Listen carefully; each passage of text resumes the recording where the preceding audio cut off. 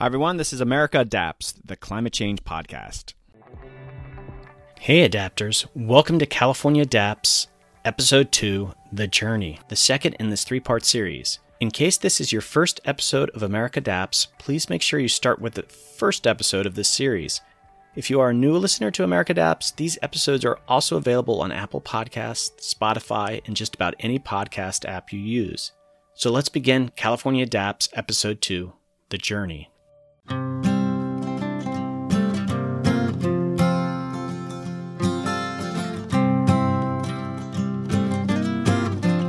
On the second episode of California Adapts, sponsored by the UCLA Institute of Environment and Sustainability, we go into the field. First episode, we heard about the Great Flood of 1861. Leland Stanford got in a rowboat and rowed to the Capitol, and then the legislature gave up and moved to San Francisco until the waters receded. California emerged as a national leader in environmental protection, epitomized by how they dealt with the Los Angeles smog crisis of the 1970s. You can make a change, and we did that. And guess what? Businesses didn't go broke. People made money, and there were jobs created making catalytic converters.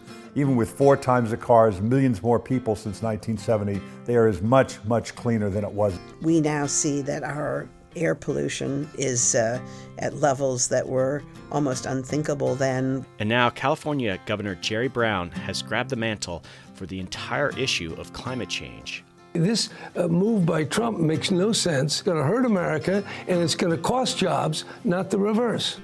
California leads on climate, but there's a problem. The reputation is based on mitigation, meaning things like reducing carbon emissions, which is great, but what about getting ready for the massive climate changes we know can't be stopped?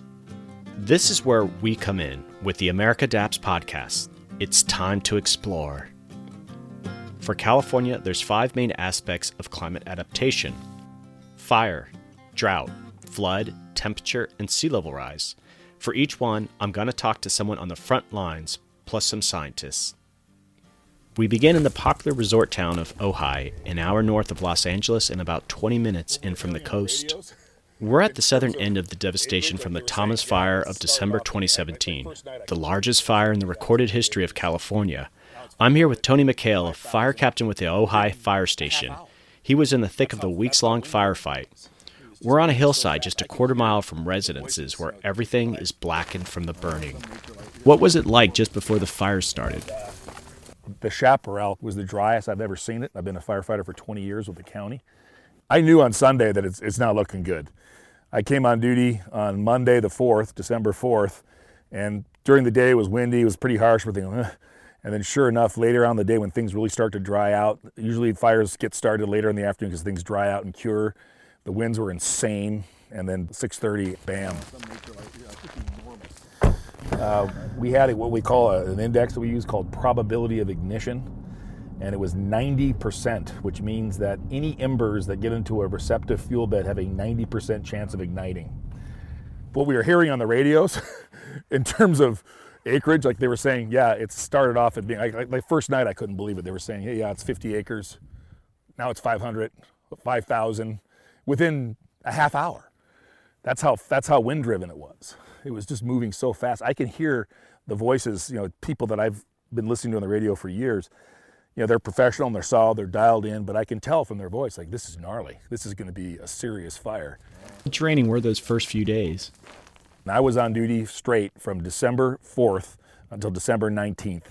I think the first day I went without sleep for 56 hours.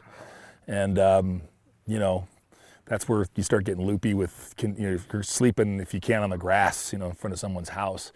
But then they get you off on operational periods. So then they had us 24 on, 24 off, and they bed you down, feed you. It's a whole structured system. They bring in field kitchens. They set up in it could be a big park or a fairgrounds or whatever, and they bring in equipment. Be chaos with homeowners. It creates a lot of anxiety when you have the public trying to stay and defend their houses. And I understand we can't make them go, and I'm not in the business to make people go. But I tell them, I said, hey, nothing's more precious than your own life. But I tell them it creates a lot of anxiety for us because our first priority is human safety. Tony talked about what they call a career fire, one so large it defines your entire career as a firefighter. 2017 had not only the Thomas Fire, but also the horrific Santa Rosa Fire in the north that claimed 44 lives. Here's the weird thing about it. Career fire, okay, great. But I've been on 2 career fires within 1 year. So what does that mean? Yeah, so when I started in 1999, a typical fire season went from June to November, mid-November. Occasional anomalies, but pretty steady, pretty predictable. And we staffed accordingly. And then now we're seeing that we're getting fires any time of the year. I mean, I've been on fires in January, February, I've been on fires, which is completely unheard of. Tony, you had said to me the Thomas Fire was a game changer. What did you mean by that? The game changers are the weather. The climate is changing. And we're, at the fire service, it's kind of an unspoken rule. We have to adapt to that. It's just a new reality. We're seeing bigger fires. We're seeing longer fire seasons. We're seeing bigger and more destructive fires. And we have to adapt accordingly. And so that means looking at our staffing levels, becoming a little more adept at some of the new fire science that's out there with fire behavior, dealing with our tactics, staying physically fit. We owe it to the people that we serve to be that way, but we have to adapt. It's like 280,000 plus acres. So, it's been stunning to see the miles of burned landscape around Ventura from the Thomas Fire. But the question we really want to know is whether this is the result of the changing climate. It's time to talk to some scientists, starting with Alex Hall of UCLA's Institute of Environment and Sustainability. Alex, do you think the increase in fires in California is the result of climate change? Well, yes. So there are observed sensitivities of fire characteristics to climate. And we know that the climate is changing in a way that will increase fire size. So you've been studying the issue of fires in California for quite a while now. It's been an incredible journey for me. As a graduate student in the 90s, when I was going into this field, we made predictions of increases in fire size and fire risk in Southern California a few years ago. And it is very strange to see these things happening.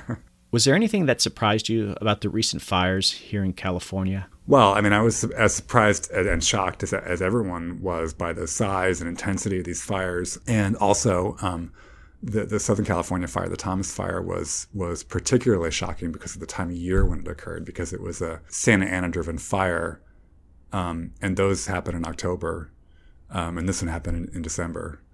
So it was a very strange occurrence. It would be, I don't know, like snow happening in June in Maryland or something. I mean, it was a bizarre thing, and because that's just not our fire season at all.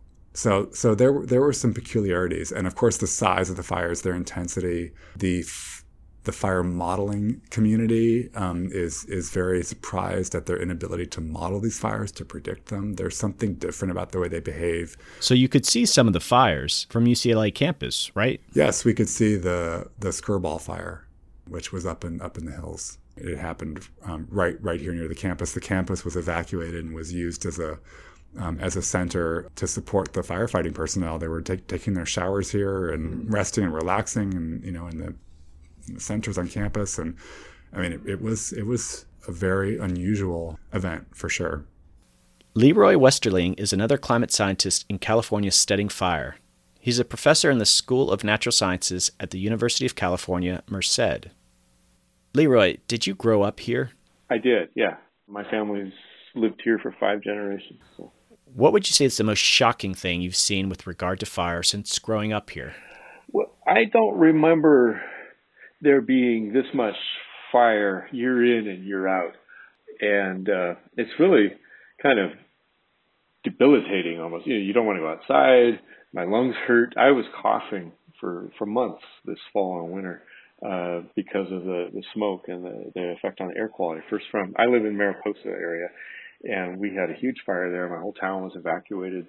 I can't think of a year where you had as calamitous a fire year in Northern California and in Southern California and in the Sierras, all in the same year. That's just amazing. Why do you think it's been so widespread?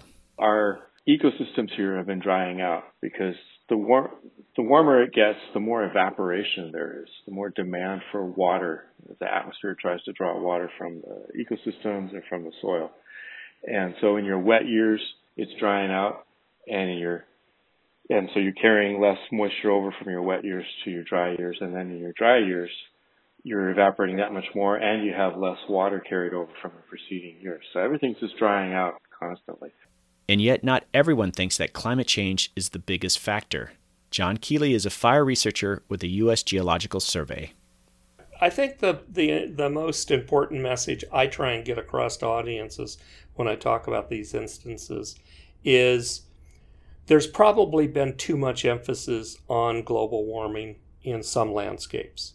In fact, we just had a paper published this week, in fact, in the Proceedings of the National Academy that looked at national patterns of fire activity and climate, and came to the conclusion from the data we looked at that the importance of climate in determining fires across North America is largely a function of people. And where there's more and more people, there's less evidence climate is determining fires, because humans undoubtedly are overriding the climate signal. But Leroy Westerling doesn't totally agree. Just because you add more people doesn't mean you add more ignitions necessarily. What really matters is whether or not they can escape control and start growing rapidly into really big fires or not. And climate plays a big role in that. One thing to keep in mind is that when fires are ignited by people, they're generally ignited where lots of people are, which means that they're detected very quickly and they're accessible. They're usually along roads. And so if the resources are available, most of them are put out very quickly before they ever have a chance to spread very far. And so the real question is what drives the conditions that make them escape control so quickly? When it comes to this question, everyone's in agreement. John Keeley. We have a much more important factor, and that is extreme weather events, in particular the autumn Santa Ana winds. With the Thomas Fire in December in Ventura, those Santa Ana winds blew for over a week, and it turned out to be the largest fire in recent history in Southern California, or in all of California. Which brings us back to Fire Captain Tony McHale. He took part in the horrific Santa Rosa firefight. He talks about the role of the wind. I don't know if you are familiar with the area up there in Santa Rosa. I was talking to fellow firefighters, and they said when that thing came ripping into town, it looked like lava. Totally wind-driven. They call them Diablo fires. Those are their east winds up there. He said the fire was so wind-driven, the fire was like following the contours, moving like lava, casting embers 3/4 of a mile to a mile ahead of itself. And not just little embers, we're talking showers of embers, what we call fallout. And I mean, literally they set up their command post in town in front of a giant Kmart, huge parking lot, should be a safe area.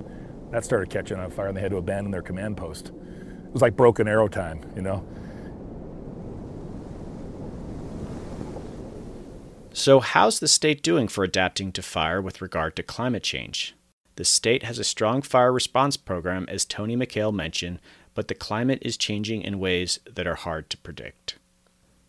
So what seems certain for the future is that there will be a lot of fire, but then there might eventually come a time when there's just not much left to burn. This is what Leroy Westerling suggests, which actually sounds a little grim. I think the landscape where I live in Mariposa is changing pretty dramatically before my eyes. We lost basically all the firs and pines around the town where I live in the drought, and the beetle kill after the drought.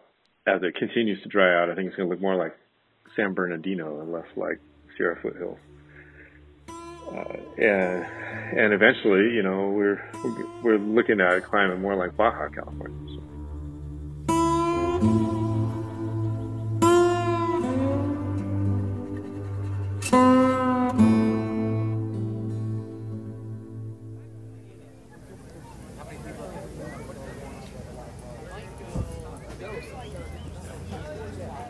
When I say resilience, what first comes to mind? Resilience. These are hard questions. It's too early in the morning. Being able to rise back up after having something bad happen. What about in the terms of environment? If I say environmental resilience, what comes to mind?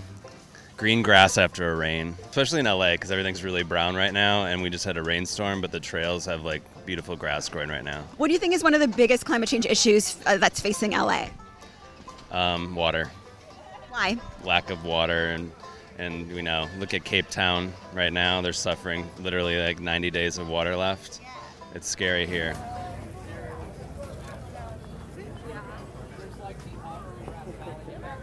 So if there's one single most important resource that defines the history of California, it's water.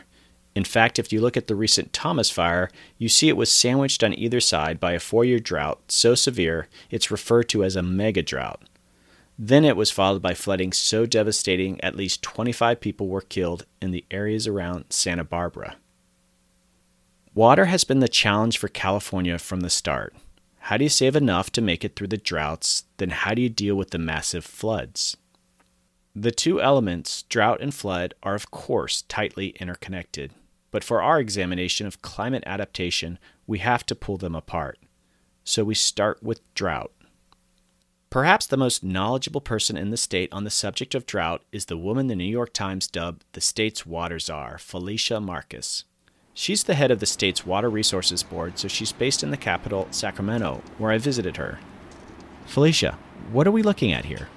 We're on the Sacramento River, near where the American River comes into it, but we're standing on the walkway of the city of Sacramento's main water intake structure, which is a beautiful facility. So you can watch the river roll by, and you can think about the role that the rivers play, both in terms of obviously transportation and aesthetics and all of that, but also for fish and wildlife. Well, I'm looking out at this river. Is this a normal level? I mean, is there a reservoir at the top of here? Oh, there are many reservoirs up at the top, and they funnel into the mighty Sacramento, which is our biggest river down in this part of the state. What people don't realize very much about California water is how dependent we are on storage. California wouldn't be possible without the vast network of storage facilities and canals that built, LA, Southern California, Central Valley in the latter half of the last century, is all because folks were able to capture water in those wet years and wet seasons to be delivered in the dry years and the drier seasons, because it doesn't fall during the time of year that it's most used. Tina Swanson of the Natural Resources Defense Council talks further about how California managed its water problems in the past. We built dams, we built canals, we built pipes and pumping stations so that we can move water primarily from the northern portion of the state where most of it falls as rain and snow to the south. So basically, concrete made it possible to move water all through the state, and that inevitably made for conflicts, as Felicia Marcus notes. There's a lot that's made of the fights between farmers and fishermen, between different water users. Sometimes people think of it as water users versus environmental purposes. I mean, whatever you call it. Those fights that we've had that are made famous by the Mark Twain alleged quote, "Whiskey is for drinking, water is for fighting." Now, if you ever saw the classic movie Chinatown, that's what it was all about. The water needs of the city of Los Angeles versus the farmers in the Central Valley, fighting back and forth for years. Those fights seem like a picnic compared to what we'll see under climate change if we don't light a fire under ourselves. I have said that we have this freight train of pain coming at us that we can see, so shame on us if we don't get cracking on trying to make ourselves more resilient. What she's referring to by freight train of pain is the predictable, inevitable large-scale shortage of water that everyone knows is coming soon. Tina Swanson elaborates on this. The state of California is already living beyond its water means, even given its current very complex and very impressive plumbing system, which allows it to capture lots of water and move it to places where it is needed. One of the most well understood effects of climate change in the state of California is that where previously most of our precipitation, which happens during the winter and the spring, fell as snow in the mountains, in the future, more of that precipitation is going to be falling as rain and less as snow. Felicia Marcus. Well, I think it's Governor Brown who's the one who spotted it. I mean, here you have a governor who's ahead of his time 30 years ago and focused on energy conservation and many other things, but the energy conservation miracle, that's California. And he comes in and is looking 30 years ahead and could see this issue of what people are now calling snow drought because of climate change and said, whoa, we've got to get on that right away. Felicia told me she went up in the mountains in 2015, right at the height of the drought. So what did you see? No snow. It was amazing being up in the Sierras where I knew there was normally, sometimes huge snowdrift, other times, a foot of snow or patchy snow, and see absolutely nothing. And to me, all I thought of were those poor people in the Central Valley on shallow groundwater wells who were out of water. So I just, up in the Sierras, I could see the pain that would happen that coming spring and summer for the folks throughout the Central Valley. What she means by groundwater management is a system of underground aquifers and wells. Tina Swanson. Groundwater is like our savings account. And what we've been doing in order to keep ourselves living at the level of water use that we've been doing is just depleting that savings account for us. And we don't know how long we have until it's gone and it's not accessible. But there have been places in the Central Valley where people's wells have gone dry. The other major natural water resource is what lies above the groundwater, referred to as surface water, which is the system of reservoirs and rivers. In California, groundwater and surface water have been historically managed completely separately, which flies in the face of what the science tells us about groundwater. And because they weren't managing groundwater, was very poor long-term planning, particularly as regards to future droughts. And here's the problem for groundwater. Well, California is, of all the states in the union, the one with the weakest groundwater management rules anywhere. So there, we're doing actually a very bad job of managing our groundwater, and we're way, way behind schedule as to where we should be in terms of stopping the overdepletion and bringing the groundwaters into balance. All of this means there's a need to change. Our entire plumbing system, and in particular our reservoirs, were designed and built and are currently operated to capture snowmelt. They are not operated to capture rain, nor do they have the capacity to do that. So that system isn't going to work as well in the future as it has in the past. So that's going to require some changes. Change is going to be the challenge, especially for agriculture. Ashley Bourne is the Executive Director of Sustainable Conservation based in San Francisco. Her organization works extensively with the agricultural community on water-related issues such as overdrafting. Hey, Ashley, can you tell us what overdrafting means? Farmers have been overdrafting, or that area has been overdrafting its groundwater aquifers, meaning that they're taking out more water than is being put back in. And we have very serious overdraft to the point where we've got, land sinking, wells going dry, land going out of production. And we believe, and our partners have demonstrated, that those farmers can accept large volumes of water in high water years, recharge the aquifers, and not have any impact on the health of their crops or the yields of their crops. So they can become part of the solution in recharging aquifers and helping the state adapt to climate change. Do you find it difficult to talk to farmers about climate adaptation? It's interesting. Farmers, they say, we always adapt. The weather's always been changing. We've always been adapting. That's just what we're doing. And so that's why that's an easier angle to get in to be talking about it. And they are seeing that there are more extreme droughts, more frequent flooding events. And so that's what we have to prepare for. But that's why because climate change unfortunately is politically charged. So we usually talk about it in different ways. Again, extreme events, droughts, preparing for drought is usually the way they do it. For the final word on drought in the state of California, I'll hand it back to the state's water czar, Felicia Marcus. There's a way to be creative and adapt versus insisting on doing things as they've been done in the past. Because as I said, The past is no roadmap for the future.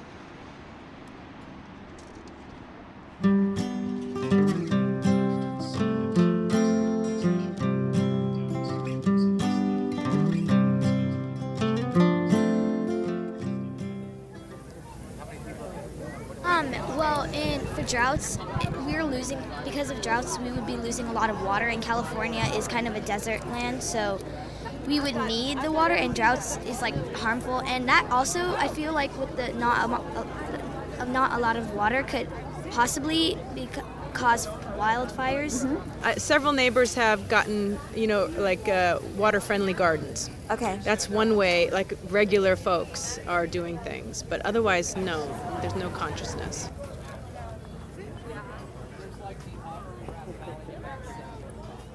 The flip side of drought for California is flooding, which we can talk about in two forms, chronic versus acute. Acute flooding would be catastrophic floods like the Great Flood of 1861 and 62 that we heard about in the first episode from Dr. Jeff Mount of UC Davis. It was the most severe natural disaster to ever hit the state. Jeff was quick to point out it wasn't just a fluke. It will come again. In fact, state planners are so certain of its inevitable return, they've developed what's called the arc storm scenario. Daniel Swain of UCLA's Institute of Environment and Sustainability is a climate scientist. Daniel, what exactly is the arc storm scenario? It's referred to as California's, quote, other big one, the original big one being a large magnitude earthquake on the San Andreas Fault near Los Angeles or San Francisco, which would obviously be devastating as well. We sort of think of these events on a similar order of magnitude in terms of the impacts they would have on infrastructure and the economy and the people who live here.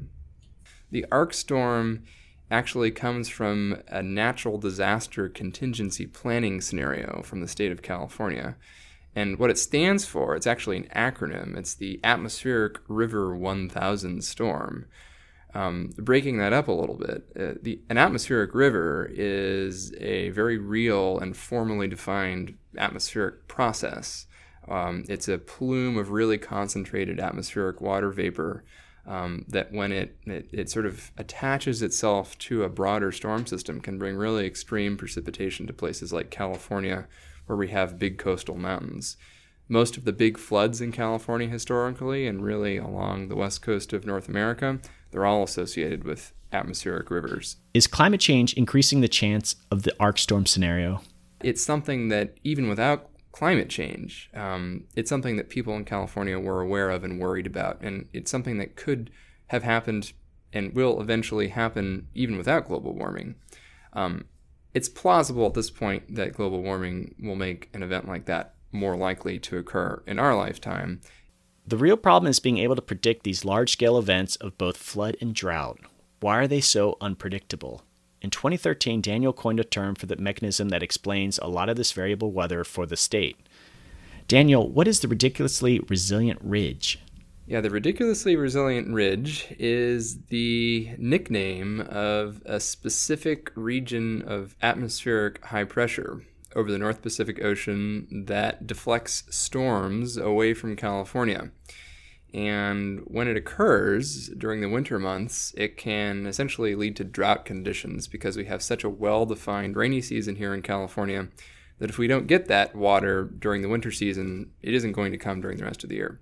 The ridiculously resilient ridge is like a boulder in a stream. And the stream is the jet stream, that river of high-velocity air in the upper atmosphere. And the ridge itself is like a big boulder that rolls into the stream and deflects the flow of water. And this works really well because the jet stream is a river of fluid. The air is a fluid, just like water is a fluid in a mountain stream. And so it's quite literally true that you have this area where there's actually more air mass, in a very literal sense, that's deflecting a stream, much like a boulder would. So we have this boulder, this ridge, this ridiculously resilient ridge, deflecting the jet stream. And historically, it deflects it to the north. So it redirects all the storms that might normally be pushed along by that jet stream into the Pacific Northwest or British Columbia and leaves California dry. You coined the term the ridiculously resilient ridge, right? I did. It was something that was sort of a tongue-in-cheek reference in a blog post of mine back at the very beginning of the most recent California drought in 2013. And it got picked up by the media, and it sort of took off from there. It sort of has a life of its own, and now it's a term that's used pretty frequently. I mean, you often hear questions about whether the ridiculously resilient ridge has returned anytime where we have a dry spell in California. You've actually been blogging about the weather for quite a while, right? Yeah, so I have run the California Weather blog. I kind of interchangeably call it Weather West as well. I have to think about how many years, since 2006. The other part of dealing with floods is what we could call the more chronic problems of the annual rains for the state. Jeff Mount tells of how that challenge is met. When the flows get big, we now use weirs, giant weirs, to funnel water out onto the floodplain and route it around Sacramento. And that's what we often call the moat between Davis, where I live, and Sacramento. And they will route the floodwater back out on the floodplain. And they learned all this from the 1861-62 flood by watching where that flood went. So it turns out to be a pretty progressive, at the time, because they thought it up in the late 1800s and then began to implement it in the early 1900s. In fact, it was one of the world's most advanced flood control systems. So how is flooding managed today? The Central Valley here, in fact, throughout California, we rely very heavily on dams to help us out. I mean, there's more than 1,400 dams here in California. And dams try to basically mimic what a floodplain does, and that is they take off some of the water and store some of the water and then give it back to the river after the main flood wave has passed. And if you've got a perfectly empty dam and a big storm comes in and you capture a lot of that water so you don't get damage downstream, and then once the rain is stopped, you let the water out of the dam so you can sort of gently let the water go down the stream. Well, that's all fine in concept. In reality, these things go south on you pretty quick in the really, really big storms. First of all, so many of these dams just don't have the capacity to capture a flood, that they are filled early in a flood, and then they're useless. Once they're full, they're useless, then all the water's got to go over the top or through their spillway. That has happened here in Sacramento in the past with the Folsom Dam just upstream.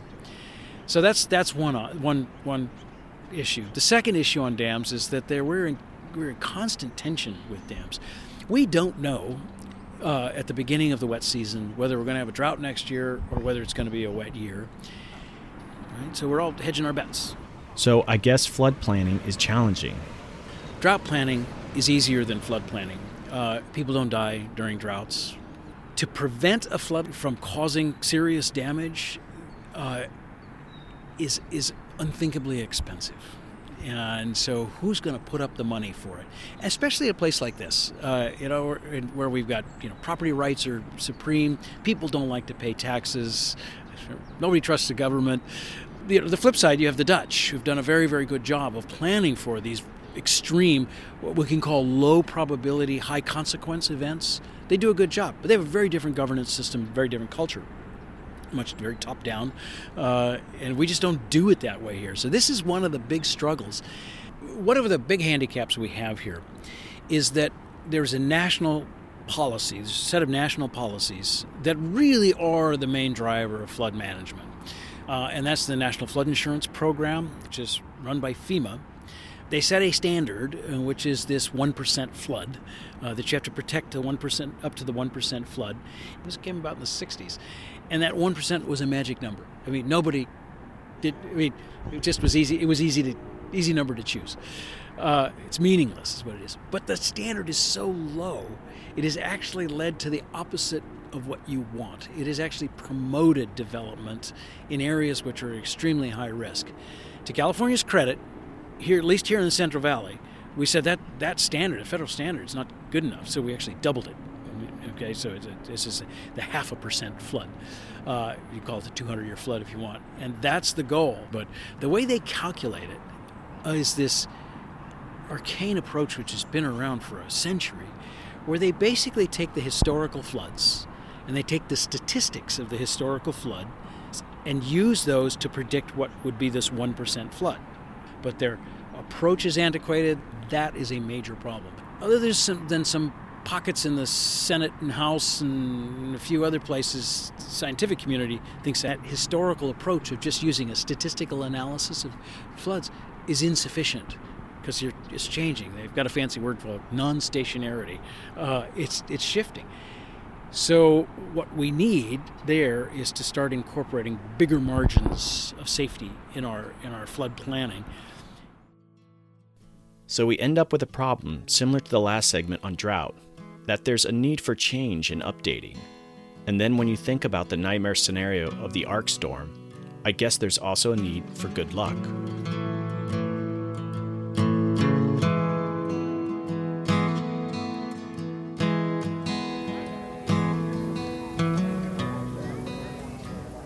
So out of these climate impacts, which one concerns you the most? Flooding, And because why? as you can see from Houston, it's really bad because it totally took out neighborhoods, cities, and just people don't know how to control it because it's just Mother Nature's.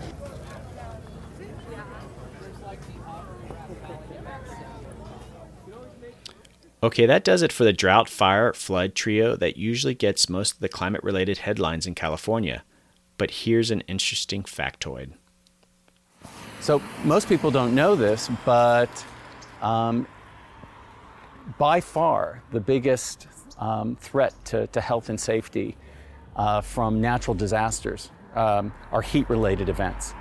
Heat waves take more lives than hurricanes, than floods, than earthquakes. You take all of those threats, you combine them, and the heat effects of people dying from heat stroke, heat exposure, the cardiovascular disease that arises, that's exacerbated from exposure to warming, those things take more lives than all the other natural disasters combined.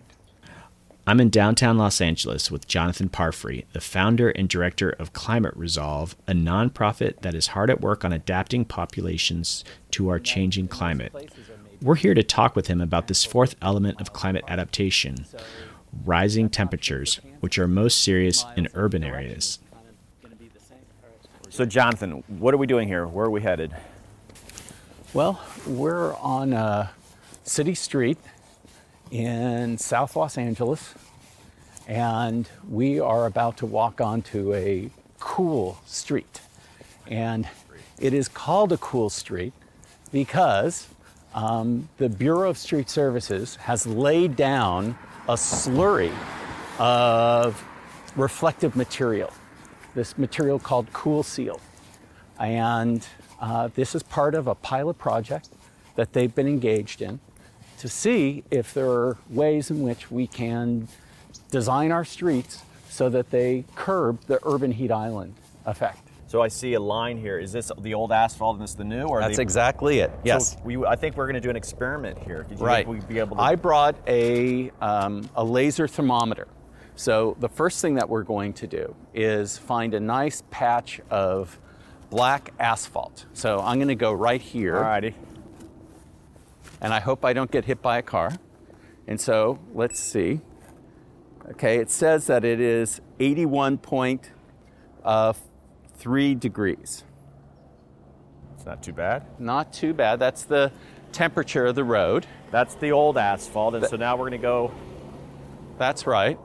And we're just walking a few feet from one side of the street to the other. And now we're going to see if this more reflective material is cooler. So, here. So that was 81.3, and this is 77 degrees. Wow, so this actually looks like even a sunnier spot, and it's 4 degrees cooler. It is cooler. So this is, and then there are other materials that can be used on a street. So for example, here is here's some concrete, and that concrete is around 76, well, now it's in shade. It's around 77 degrees. So when it comes to paving streets, the city of Los Angeles has a mix of asphalt and concrete, and now it has introduced this new kind of cool seal to its asphalt.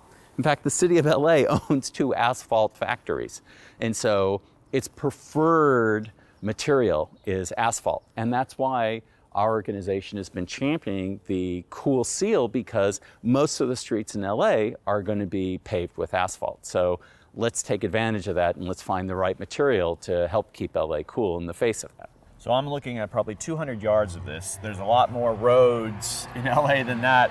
Oh yeah. How expensive is this? How are you going to even fund this? What's the plan for that? So as it is right now, this does cost a little bit more, but the Bureau of Street Services is looking at this material and applying it more broadly, because one of the things that makes streets deteriorate is the heat effects.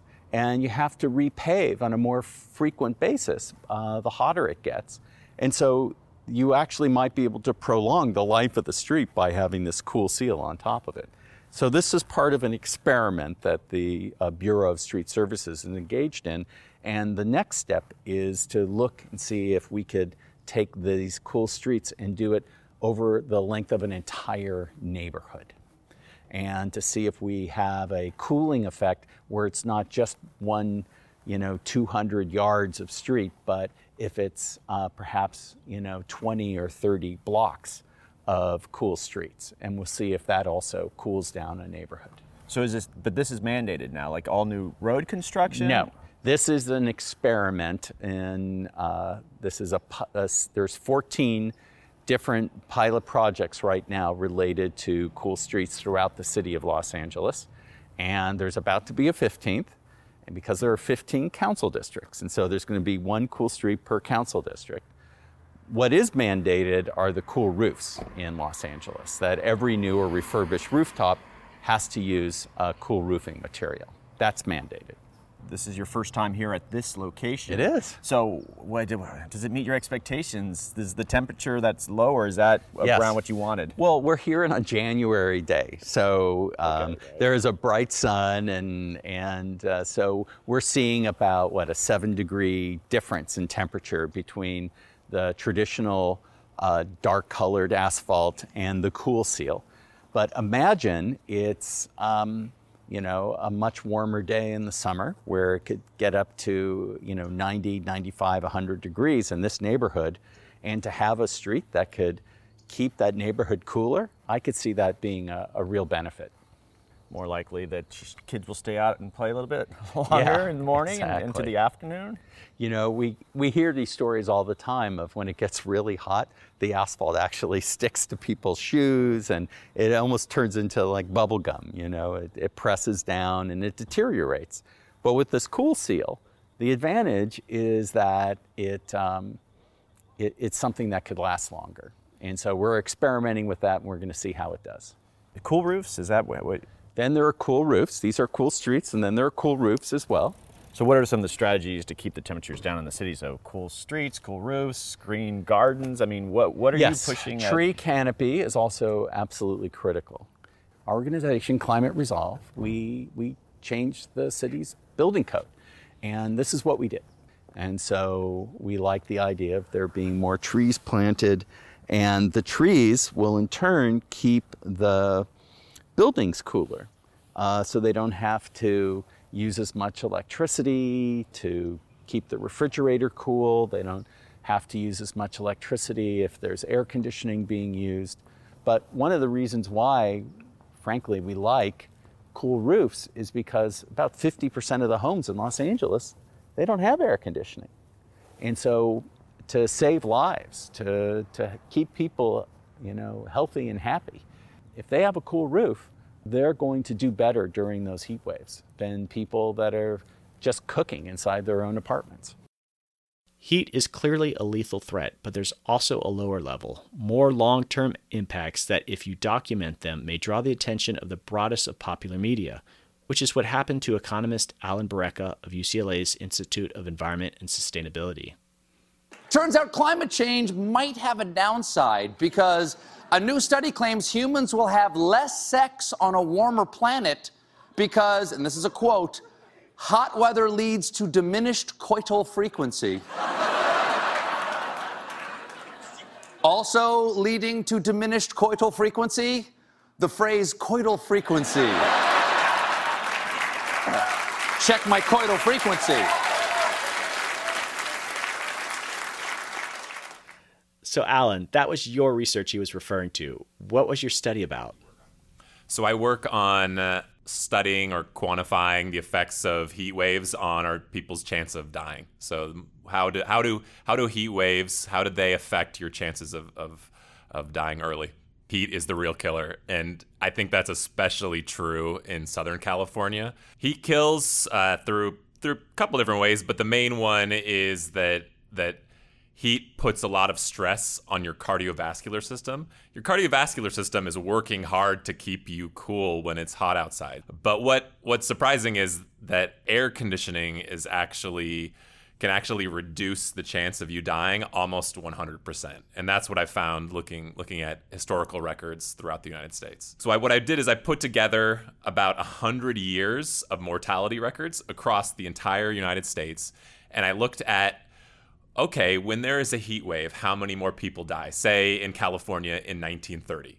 And then I look, I follow this check out this pattern, heat wave, how many deaths? And I look to see how that pattern changes over time. And what happens is, starting around 1960, the same time air conditioning is introduced, the cost of air conditioning fell, more people are building homes that are come installed with central air conditioning, that right around the same time, the chance of you dying during a heat wave falls about 80%. My research is showing that extreme heat is really bad for your health, and it really increases your chance of dying from cardiovascular stress. So right now, a hot day, which is a day where the temperature gets above 90, we have about 30 days per year on average. And I expect those to be, by the end of the century, these hot days to go up to about 90 days per year. So we're tripling our risk. So throughout the state now, there are lots of people working on this issue of how to cool down our cities. As the temperatures rise and keep setting record highs, the problem gets increasingly urgent. Juanita Constable is with the Natural Resources Defense Council and is Special Projects Director of their Climate and Clean Air program. As Jonathan Parfrey said, extreme heat is the deadliest weather disaster in the United States. It takes more people than floods, than hurricanes, than cold. And in fact, heat can kill you in 27 different ways. So it's not anything to mess with. Why are cities so bad? For one thing, cities are built environments. They're very dense.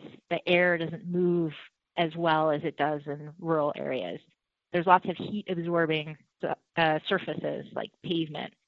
And when it comes to low income neighborhoods in particular, or communities of color, they're often in the densest, most built up parts of cities. So they're more likely to experience higher temperatures than more affluent and often whiter suburbs, or even, more open areas in cities. The other issue for low-income neighborhoods is that they are less likely to have air conditioning or the ability to afford to pay for it. Nearly 1 in 5 Californians were in poverty in 2015. Families in poverty pay a much larger percentage of their household income towards housing costs and energy costs, which means that when it gets really hot, they might not be able to turn their air conditioning on. In 2006, a devastating heat wave hit the United States. California had the highest death rate in the nation. County coroners reported at least 160 deaths from the heat, but a report from California Climate Change Center said that the number was an underestimate, that the death toll was at least 2 to 3 times greater. Juanita, can you tell me more about how the 2006 heat wave impacted California? Sure. So in 2006, that was one of the worst, probably the worst heat wave on record in California. And death estimates really vary from a few hundred to a few thousand. This is one of the most significant problems when it comes to addressing heat-related illnesses and deaths, is we don't have a good count on exactly how many people die. And that's because heat affects us in a lot of different ways. Often if someone has a heart attack or a stroke during a heat wave, their medical record says they had a heart attack or stroke. It doesn't relate it to the heat. But multiple studies have found that extreme heat increases the relative risk of death by tens of percentage points. And as the climate changes, experts think that the U.S. will see hundreds to thousands more deaths every year across the country, especially in urban areas. So what's the solution to heat stress? Okay, so the top 3 ways that we can address heat-related illnesses and deaths as the climate changes is to, number 1, make sure that people have the information that they need about the risks of heat and how they can keep themselves safe. Number 2, to make sure that people have access to air conditioning near their homes or at a lower cost. And number 3, to make buildings more energy efficient, especially low-income homes where people are already experiencing really high utility bills. So what's being done to help with access to cooling during heat waves? So we know that air conditioning saves lives. And in Los Angeles, there are a lot of different cooling centers, for example. There's swimming pools, community centers, seniors centers. The question is, how many people actually use the cooling centers that are available to them? So a recent study actually found that official cooling centers were only accessible on foot to 3% of LA County residents. So the cooling centers are necessary, but we need to do a better job of locating them close to the people who need them. So what's your thoughts on cool roofs and cool roads? So cool roofs can help take care of some of the urban heat island effect that we're already seeing. But if we keep polluting the way we're doing, they're not going to knock back the temperature very much in any one place. And cool roads are even worse in some respects because it takes a lot more water and energy and carbon pollution to make the kinds of cool pavements that we need to actually reflect sunlight. So they're more energy intensive than traditional pavement. So I worry that we're too focused on what seems like quick fixes for a much bigger problem. I also worry that public health officials are always scrambling to prepare for the disasters of the past and not the disasters of the future. And that's understandable given all the other demands on their time and energy, but we don't have the luxury to keep planning for the past. So, there are lots of good programs in the works, but as Juanita Constable said, if only 3% of people can make it to the cooling centers, clearly a lot more work needs to be done. When I say climate resilience, what does it mean? What comes to mind? Holding back on the Weather Channel. What about mitigation? If I say climate mitigation, does that? I need a dictionary. Okay, we're on the home stretch here. The last of our 5 climate adaptation elements, sea level rise. I'm on the central coast of California, home to the University of California, Santa Cruz, and I'm with one of their most distinguished professors, Gary Griggs, who recently stepped down as director of their Institute of Marine Sciences after 26 years in that position. We're standing next to Pleasant Point, one of the most popular surfing locations in the area, and I'm wondering about something called maladaptation, the idea of thinking you're adapting to the climate, but what you're actually doing is making things worse. So I'm looking at, you just pointed out this riprap, and these people are looking like they're having a great time. These kids are surfing and the dogs are running around. I get that they're trying to armor this immediate coast, but isn't that just maladaptation, buying yourselves time for something that's inevitably going to happen? Right. You know, it buys time, you're right. And we've had structures that have lasted. The big seawall along Ocean Beach in San Francisco called the O'Shaughnessy Seawall. Brilliant coastal engineer, and that's been there since 1930. But it's massive. It would cost you $10,000 a foot to build it today. But most of those have a half-life. You know, they're not going to last forever. And I think we're at the point now where we've got to start saying, okay, we're not going to build any more. So let's step back a bit in time and figure out how we got into this predicament with the oceans now attacking coastal regions. When did sea level rise start becoming an issue? We've had roughly 8,000 years of stability, which interestingly happens to correspond to the entire period of human civilization. At the time sea level stabilized, people evolved from sort of hunter-gatherers to farmers, and they could, things got warmer, we had crops that produced seeds and things they could store, and these deltas in fertile floodplains were stable, so they could start to live there for a while. So all the early civilizations started about that time. But if you look at what's happening today, instead of, maybe a millimeter per year in those years, it's now 3.4 millimeters per year, 3 times as fast. So, and I would say in all likelihood, sea level rise rate is going to increase. Everything is pointing in that direction.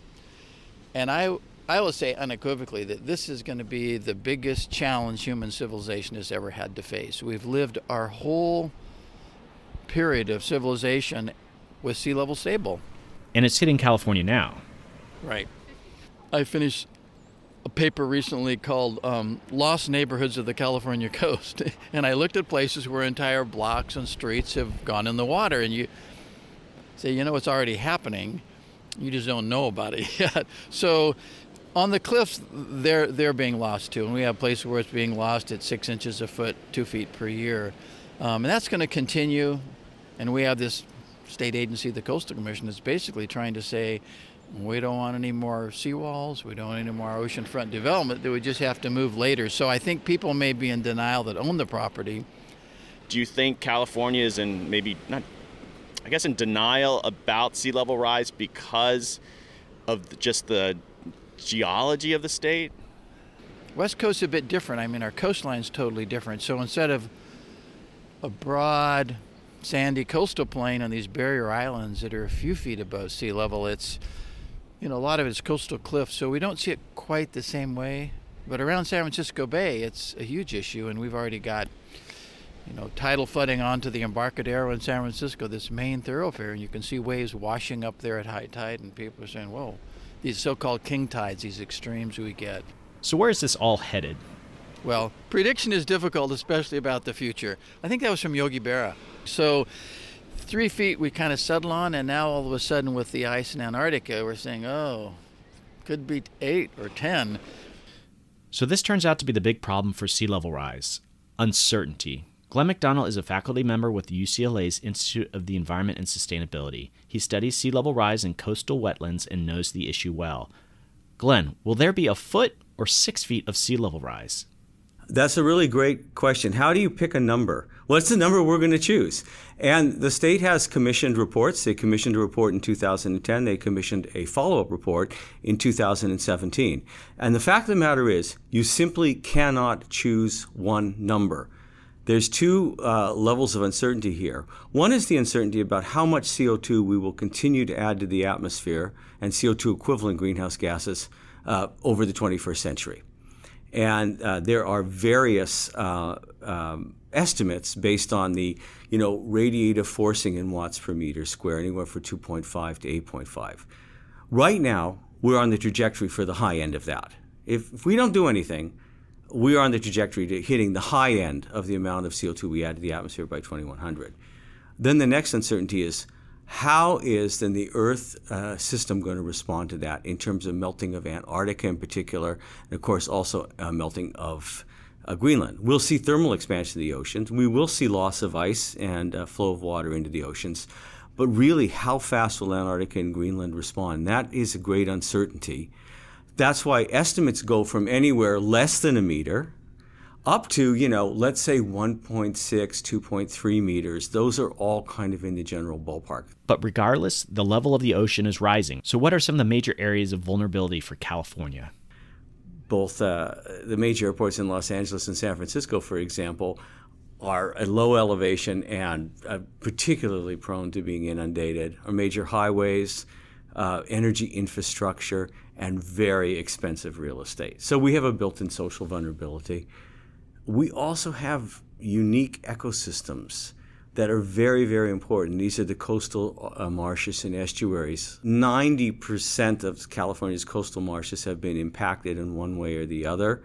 The strongest impacts have been in Southern California. On top of that, then, you add accelerating sea level rise, which has the potential then to inundate these sensitive ecosystems, particularly the vegetated ones, the ones that have cordgrass and pickleweed on them. And there's no more room for them to expand inland. Is the state addressing these issues? The state is very progressive. As I said, they commissioned a report in 2010, another one in 2017, really the best scientists to kind of advise them on where we're going with this. Sea level rise planning is part of what the state does at a state level. I think money is going to be an obstacle. There's no question about it, and especially if you're looking at a state budget to support things. So how urgent is this problem of sea level rise? Gary Griggs. What I would say is the good thing and the bad thing about sea level rise is it's happening slowly. One of the challenges for the average person, it's still so incrementally slow that something else is a bigger problem. But I mean, it's creeping up on us. And if we don't do things soon, we're going to lose a lot more in the long run than if we start making changes now. One of the general solutions is managed retreat, where structures are moved back away from the ocean. Is that happening in California? Despite our leadership, I only know of 3 places in our 1,100 miles of coast where there's a plan for managed retreat. None of them have been done, but there's an approved plan. One is on Ocean Beach in San Francisco, where they're going to move the road in. There's nothing there, so it's an easy one. In Pacifica, you come down by the water there where guys surf. There's a big parking lot and a Taco Bell and a bathroom. They're going to move that back. That's easy. The other problem is there's no money, there's no staff, there's often no political support. So we're sort of up against a hard place in a rock right now with believing that adaptation or managed retreat is a good thing to do, but when do we push the button? Because it's a really expensive button to push. Glenn McDonald. I think in general, in terms of sea level rise and anticipating sea level rise as we move through the 21st century, the state of California has been forward-looking and has been progressive. And the government agencies and the governor and including the Republican Governor Schwarzenegger as well as current Governor Brown have been aware of this problem and have been involved in doing studies and thinking about how the state is going to cope with it. And the final word from Gary Griggs. So I think gradually with what's happened over the last 10 or 15 years, people are starting to get the message that maybe they're kind of off base. At least many of them are, and are starting to understand that, yeah, you can't keep fighting the water.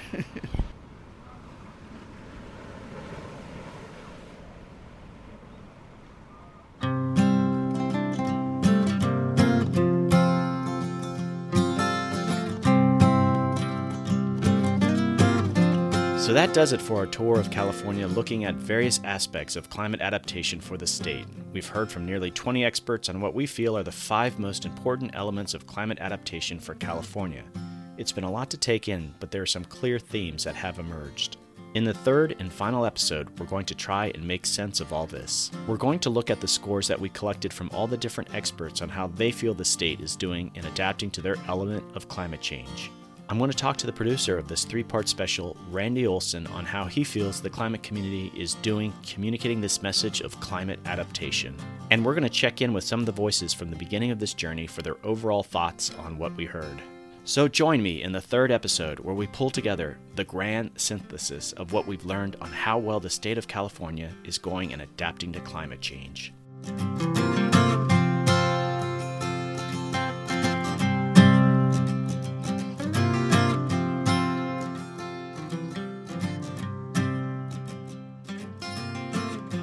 Okay, adapters, that is a wrap to the 2nd episode of California Adapts. I hope you enjoyed it. Episode 3 is now available to download. I hope you can finish the series. You won't regret it. Again, thanks to the UCLA's Institute of the Environment and Sustainability for sponsoring California Adapts. This 3-part series was produced by scientist-turned-filmmaker Randy Olson. For more information on Randy, please see the show notes. If you enjoyed this podcast, please share with your friends and colleagues on social media. Those links are also in the show notes. If you are interested in doing a similar podcast project focusing on any number of topics related to climate adaptation, please contact me. My contact information is in the show notes or at the website americaadapts.org. If you want to hear more about these adaptation stories, I speak at conferences, events, and to private groups. Don't forget to join the Facebook page and the Facebook community group. Okay, adapters, keep up the great work. And don't forget to download episode 3 of California Adapts.